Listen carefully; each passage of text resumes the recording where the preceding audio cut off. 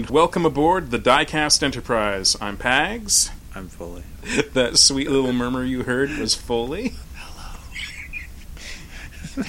He's very shy after the last episode. Sorry. It's alright. So, today's episode is The Naked Now, which is basically a remake of the original series episode, The Naked Time. Inspired by, at the very least. Yeah, I mean, it's very heavily influenced by that episode. Like, clearly in the first season of Trek here, they were like, how are we going to evoke that original series flavor? You remember that episode where Takei was running around the corridors all sweaty and naked? Yeah. Let's do that. Did we have to do that? Apparently we did. So, this episode is really good. It's okay, let's not pull any punches. It's really hard to watch this one. Yeah. It's a real shame that it's basically the first episode in the proper production run after the pilot. Maybe if for no other reason than you're going to do a thing where you're going to have all of the characters act out of character and act goofy and weird, but that effect is lost because we don't know any of these people yet. Interestingly enough, though, The Naked Time in the original series is also one of the very early episodes. Probably also wouldn't have had the same effect there that it might have after a couple seasons of establishing who these people are. It's true. This is a poorly placed episode. It doesn't really work considering you don't really know these characters yet. Drunk Picard, hilarious to us. In retrospect, yeah, hilarious. Retrospectively. But I can imagine watching this episode the first time, it must have been pretty confusing. Like, it doesn't play as well as it would have if you had several seasons of Picard under your belt. For sure. And they didn't have that, so instead they had to de-evolve everybody. It's an odd choice. Now, in the log entry that opens the episode, Picard says that they're traveling at Warp 7. And they're clearly at Impulse Power. Yeah, Impulse Power. They are not traveling at Warp at all. The graphics are very clear, because we all know what traveling at Warp looks like in Star Trek. You've got those star lines streaking by with their redshift and everything, you know? Yeah. Which is a cool effect. I really like that. Again, there's continuity stuff is going to come up as the series and production team are kind of finding their feet on things. A lot of stuff we just take for granted, I guess, hadn't been clearly established. They're finding their feet at this point, and they haven't found their feet yet. They're walking on stumps at the moment. But we feel confident that feet will be found soon. Once the cast sobers up.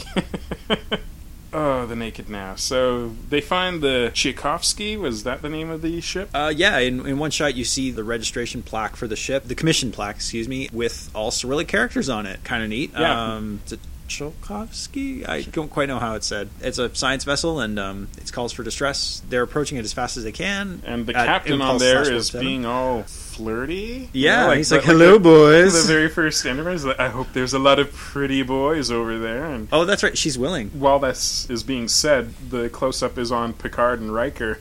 I don't know whether that was, like, intentional. It's like pretty boys, and there's Riker on screen. They just do an off-screen fist bump. High fives being traded all around the Enterprise. Totally, yeah. Almost immediately after that happens, they open the airlock on their bridge, because apparently the Tchaikovsky has an airlock on the bridge. Sure. It's weird. Science vessel, it's just science.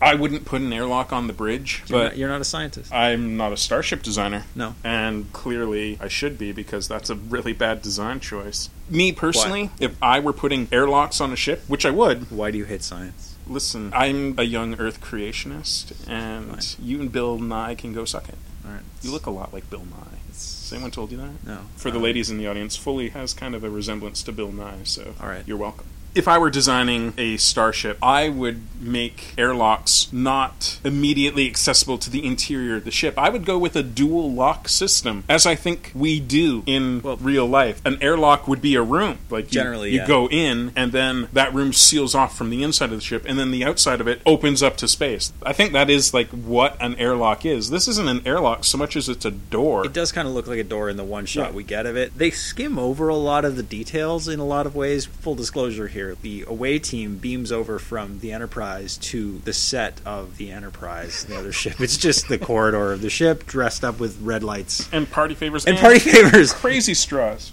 The other ship, everybody has been intoxicated, so they've had a party. But we only get one still shot of their bridge. Oh, this is a good thought, though. Data says to Riker when they arrive, he looks at Riker and he goes, indications of what humans would call a wild party. Oh, nice. And Riker's all like, And it got me to thinking, it's Riker like, knows. it's interesting because this is a term that Data knows, but throughout season 1, and even in this episode, terms will come up, just standard idioms and turns of phrase that Data has to ask about because he doesn't know them. Though they're in his limitless... Even though he's memory banks. He's got like a brain bigger than the fucking internet, and his memory acts basically like Google. It's all in there, but, He's just never accessed that thing. So he knows the term wild party, yet later on in the episode, Picard... He's just a Kim Mitchell fan, probably. Later on, Picard will say, our security officer seems to have the equivalent of a snootful. And Data will be like, query, sir, snootful? Use your fucking robot brain. You know what a snootful is. It's in there, I guarantee it. Instead of asking, just take 3 seconds to search through your memory. It shouldn't even take you that long. You can do 3 trillion operations per second. That's like the benchmark they give in Season 2, Measure of a Man. And yet, it takes him upwards of 9 minutes to put the isolinear chips back in. Jumping ahead, no spoilers. At the end of the episode, he has to put all the isolinear control chips back into the computer in the engineering bay that have been pulled out essentially. And this task is going to take a human several hours to do, we're told, but Data is of course able to do it faster, but still it would take him about 10 minutes. That seems a bit weird that he can't do it faster than that. It does. It doesn't seem to be that complicated a procedure. I don't even know why it would take a human hours. You just sort out which... Aren't they labeled? Yeah, you would think so. It'd just be a matter of sorting the chips and then putting them in their correct slots. But I don't know, maybe Starfleet makes it really confusing. Maybe each chip is unlabeled, so you have to... I don't know. It's dumb and stupid. I don't know. To recap, I guess what happens. They bring the infection back aboard the Enterprise with them. Big surprise. But while they were over there, they found that frozen room, and we were talking about this during the episode. Oh, yeah. Geordi is the first one to get infected. He goes into this crew quarters, and the room is frozen. Everything is covered in frost. So he walked into a freezer. And I don't understand how that happened, really, because even if they turned off the environmental controls in that room, they're in a starship. This room is insulated, it wouldn't freeze. Said they set the climate control in the room to cold. I don't think they just turned it off. I don't think that the climate controls would even be able to do that. Like, why not? The ship's got to be able to accommodate life forms from planets that probably have sub-zero atmospheres, where it's cold. Maybe. I think, again, this is a science vessel. Who knows what it's capable of? It stretches credibility for me, but alright. I just have to disagree on this one. Okay, later on, I will argue in favor of Data being able to become intoxicated, and you can argue against that. Oh, okay. Anyway. So, yeah, Geordi gets infected by touching a frozen corpse. They bring the disease back to the Enterprise. Geordi starts to show symptoms pretty quickly. Yeah, and apparently Geordi is a mean drunk. Yeah. You wouldn't think it, but it's almost the ones you least expect. At least in the early stages of drunkenness, Geordi is an angry drunk. I think basically Dr. Crusher's like, why are you so sweaty? And he's like, fuck off and die, Doctor. That's not exactly what he says, but more or less. That's what he meant. Yeah, I mean, he says, maybe it's because you've got it too hot in here to rhyme with fuck off and die. Yeah. And then, he bitches her out one more time and then claims that it was a joke. Like, oh, yeah, that was really funny. I'm just gonna confine you to... Oh, right. So she confines him to sickbay, which involves nothing. So he promptly walks out as soon as she turns her back. He walks right out of there to go infect other people. The Starfleet quarantine procedures seem to be very lax in this episode. They've come back. There seems to be some concern that they have brought back whatever killed everybody on the Tchaikovsky. Ship, yeah. So instead of immediately putting that crew member who seems to be infected into isolation and quarantine, they just confine him to sickbay, which, as we've mentioned, means absolutely nothing, because he can just get up and walk out, no problem. Being confined to sickbay more or less involves Dr. Crusher waggling her finger at you. Well, I mean, that's the thing about the Next Gen universe, especially in Season 1, is they seem to think that everyone's just mature enough to deal with this stuff on the honor system. Well, a lot of things in Next Gen in Season 1 operate on the honor system. Yeah, it's kind of... Remember that episode that's coming up where they find those people from, 20th century Earth that were cryogenically frozen? Oh, man, yeah. And that one guy gets onto the comm circuit while they're having issues with the Romulans? Right. Everybody's supposed to be responsible. I kind of like that, but then, of course, yeah. I think that upon discovering that Geordi seems to be infected with whatever it is that killed everybody on the Tchaikovsky, that he would immediately have been put into an isolation room. A room which could only be accessed by medical personnel. He wouldn't be able to just walk out. His judgment is clearly impaired. They shouldn't be trusting him to just stay put. No, it's ridiculous. And he doesn't stay put. No, he does not. He goes and he visits Wesley and strokes his long swan-like neck. That was weird. That was weird, but that gives him the disease as well. And it's transmitted through sweat. Right. Perspiration through the skin. So when you get it, you get sweaty and clammy. And when you touch somebody with your clammy hands, you give it to them, accompanied by this. It sounds like a hypo spray sound effect. Yes. Like you touch someone, it's like, and now they have the infection. Now I touch Foley's shoulder. Now Foley's drunk. Right, that's how people act. Is it just that in the 24th century they have no alcohol tolerance anymore because they've been drinking synthahol for so long? Oh, Riker clearly does. He gets infected and he's barely good. anything happens to him. Yeah, he gets fine. a little slower at the end. Yeah, he gets sweaty and a little foggy, but he doesn't get super drunk. Everybody else gets super drunk. There were a lot of missed opportunities for hilarity in this episode. I mean, for one thing, I want to know more about the replicators on the ship in general. Would you just say, I want a pepperoni pizza, no other specifications, and you get this exact thing? Or can it make it to specification? I don't know. So if you're drunk, for example, Geordi could easily have asked for a pepperoni pizza in the shape of a giraffe. Could it have done that? What would it have done? I don't know. Clearly it can deal with things like temperature, like Picard can order his tea hot. What I'd be curious about is it that every time you order something, it's exactly the same every time? Yeah. Like you're basically cloning your food. Every pepperoni pizza you get from the replicator will be exactly the same. Each pepperoni will be in the exact same place. Or, maybe like a kiddie pool full of nacho cheese. Or something like that. Or how would it even handle such a request? I don't think it could. I think there's a size limit on the replicator's abilities. It seems to be single serving. The holodeck has safety protocols built in. Do the food replicators do as well? They won't administer food in lethal dosages. It's possible. Give me a liter of whiskey, or sorry, no, a gallon with an oil barrel drumful. It's hard to say because, you can put that limit on there, but you could just order a whole bunch of small. If you have a family on the Enterprise, do you have child safety controls on it? To prevent your kids from just replicating chocolate all the time? I presume that you would. I presume there are parental controls on the replicators so that their kids can't just order chocolate sundaes all the time. It would be so easy to self-impose a diet if you wanted to do that then. I think that's the reason we don't see a lot of fat people in Next Gen is that calorie and portion control and composition are so much easier to control than they are here in the real world. Well, I suppose, but then you could just always whip down to 10 forward, It's replicate true. 5 Sundays. Who knows? 10 forward, I think, works on a credit system too. What? I think, Really? Yeah, I think you actually have to purchase stuff. Again, though, isn't it just on the honor system again, where I don't know, because we're in the 24th century? Well, remember, Dr. Crusher buys fabric in the very first episode. Charge it to Dr. Crusher. But that's not on the starship. That's true enough. But, it is an indication that currency exists in the Star Trek universe, exactly. but I don't know if it's used within Starfleet. I don't know. When we already know there's a Starfleet barber on the ship, right? Yeah. We meet him. Do they pay that dude when they go to get their haircut? I don't know. I don't think so. Is he just paid in room and board on the ship? Is that an adventure? I don't know how economics works in the Star Trek universe. Yeah. I'm not sure I totally buy into the notion of money being a thing of the past. No, currency clearly exists. It's just how pervasive its use is. It isn't clear how this all works. Yeah. This is what we have to talk about since the episode is so horrendous.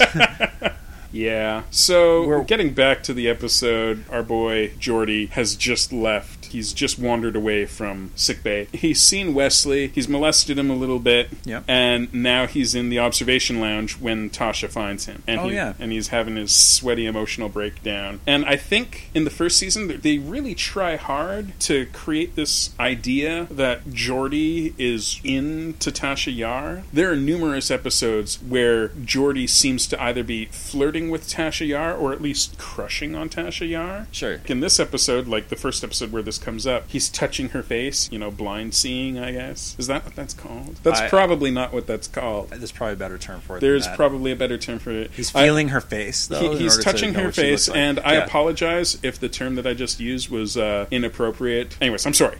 Please feel free to correct me on what the correct term for that is. Anyhow, this is the first time, but not the last time, that we'll get the impression that Geordi is sweet on Tasha Yar. Sure, yeah. The next Q episode, he will be given human sight by Riker. Oh, yeah. And he will, and his only line will basically be, he will look at Tasha Yar and he will say, "You are just as beautiful as I always imagined." Yeah. And then he'll ask for his regular eyes back.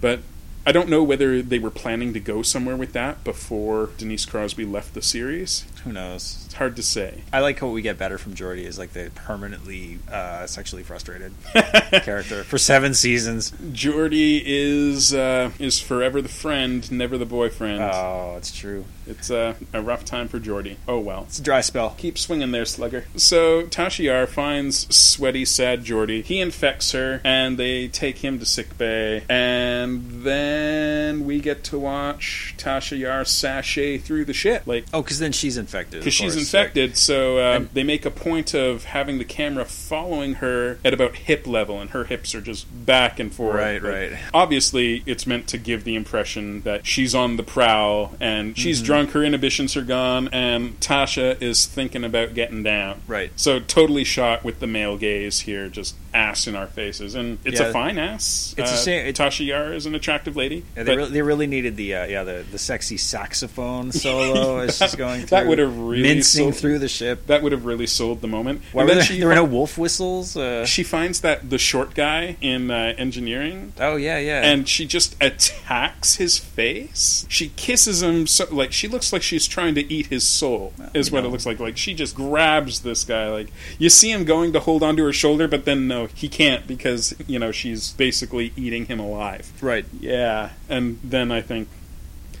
I don't remember what happened next. Then she just Data. Yeah, shortly after that, Data gets sent to fetch Tasha because Picard calls her up, but she's too busy getting down to talk right now. She's like, Data, I'm in here. And she's got that weird Superman curl on her head. I put on a Christopher Reeve curl on my head, and I'm wearing an outfit with no middle.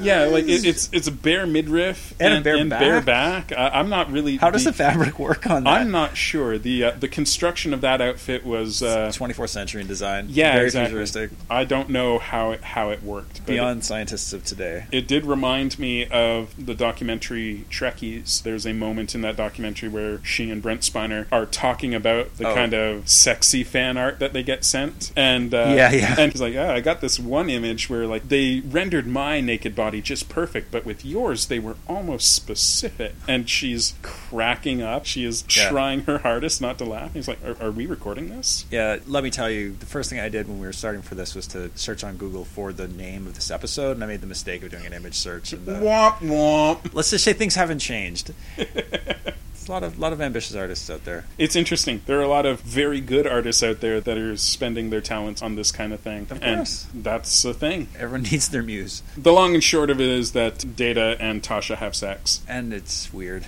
Yeah, so it's a thing that happens. Just like this episode. Just like this episode. It's a thing that happened, and hopefully we won't have to think about it much again. So, okay, the real source of conflict in the episode is that the star is going to explode. The star is going to explode. The thing that potentially caused this disease to be happening in the first place. And Wesley has taken over engineering, so they've lost control of the ship. Yes. Using his handy-dandy... It's a tractor beam. Portable tractor beam, which he turned into a pulsar beam, because he's so damn clever. And he used it to, lock everybody out, essentially. Yeah, he had that voice thing, too, like his play toy that let him imagine that Picard was giving him orders, like he'd programmed Picard's voice into it.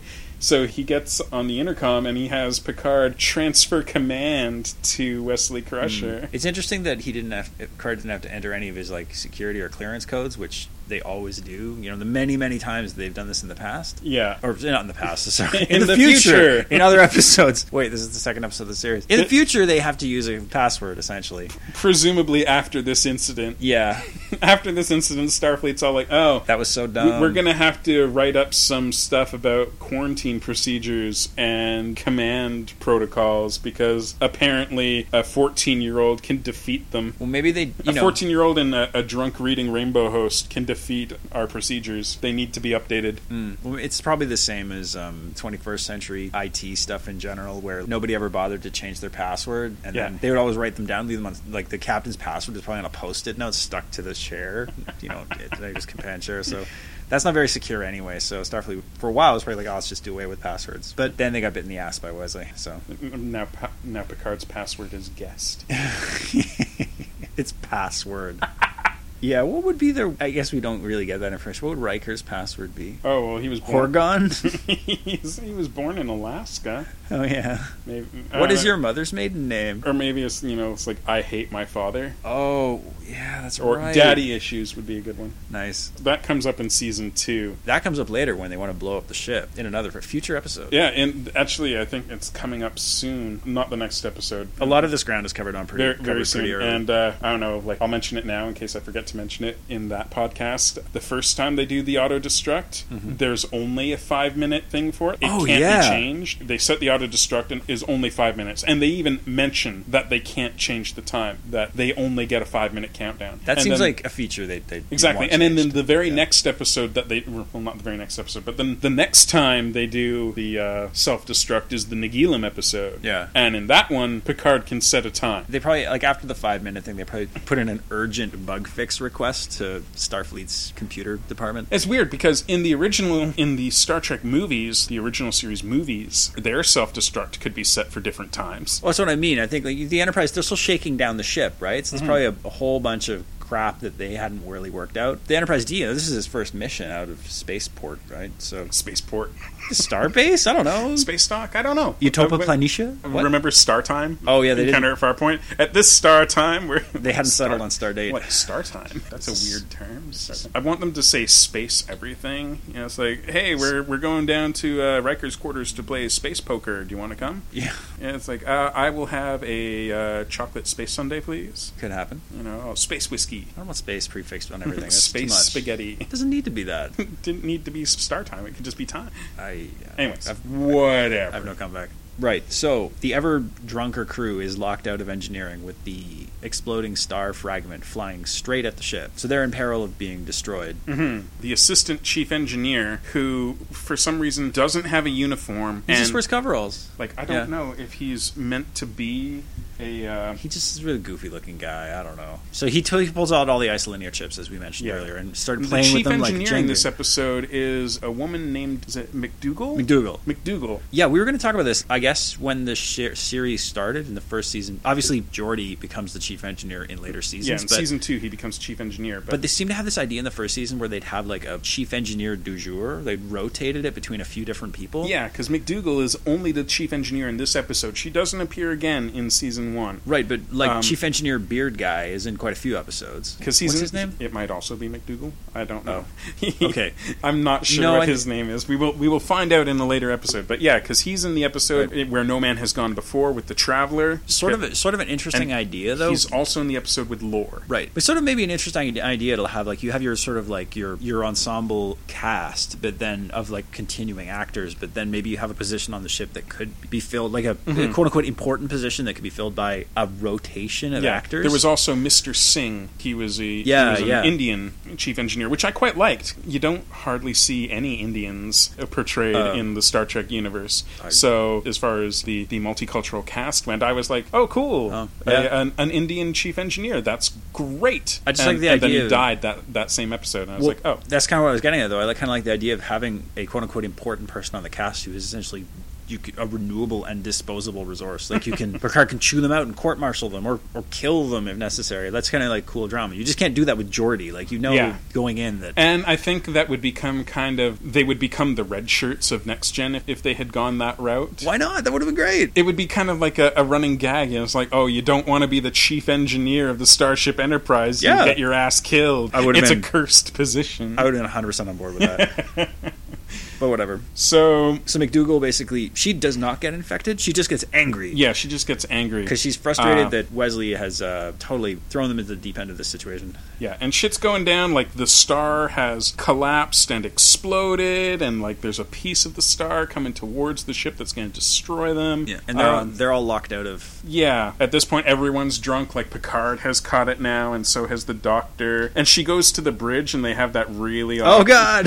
She goes to the bridge to talk to the captain, and there's this weird kind of flirty oddness, and it leads to a couple of my favorite Picard moments ever, just because they're really bizarre and funny. Just YouTube this stuff. She starts getting kind of seducey with Picard, and she's like all close, like up to his face, and he makes this weird noise, like, and he's like, "Doctor, I'm sure about like this weird kind of stuttered, Yeah. like machine gun laugh, like He's at his stodgiest. this weird throat clearing thing, like he's just he's not sure how to handle her being this close to him. And then, like, as they're leaving, like, his ready room, she unzips her top a bit. Yeah. And she's all talking about, oh, I haven't had the comfort of a husband, of a man. And he kind of leans over her and he's like, not now, doctor, please. In one smooth motion, he tears his entire uniform off. It's just tear away. That was a deleted scene. Oh, that didn't happen, sorry. Yeah.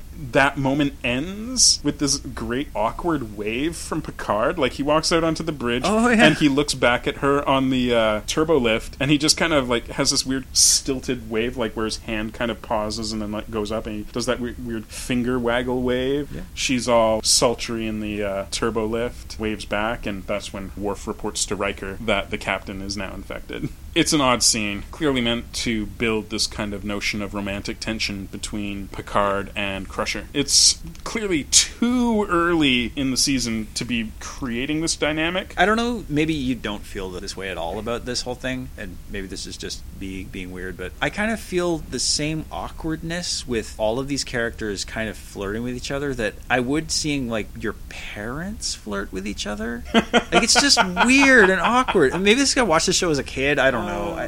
I don't like it.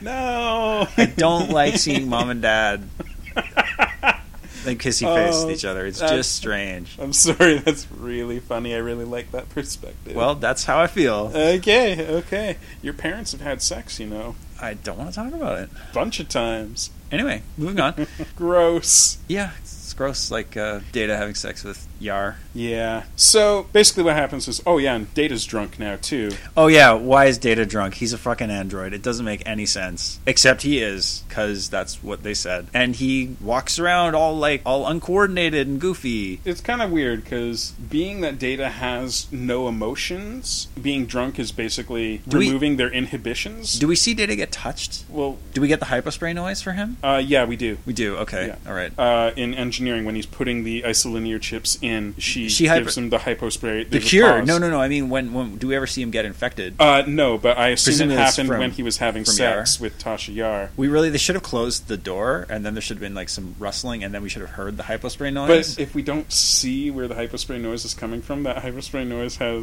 like... Oh, well, there could have been like unzipping noises too. Yeah, I don't know. Like if the door's closed and then we heard this psst sound, I'd be like, is that what it sounds like when it's left to the imagination? Android... Just leave it to your imagination. That's the magic of television. All right then. So drunk Data gets carted down to engineering to put those isolinear chips in because he can do it faster than a human. Okay. Oh yeah, they got Wesley's force field down so they could get into the isolinear chip area. And then Wesley comes up with the notion that like they're not going to make it. It's going to take Data a little longer to put the chips back. Yeah, it's going to take them 10 minutes and they have 9 minutes or something. Yeah. So if only we had more time. And then Wesley comes up with the notion of turning the tractor beam into a repulsor beam and pushing off from the Tchaikovsky.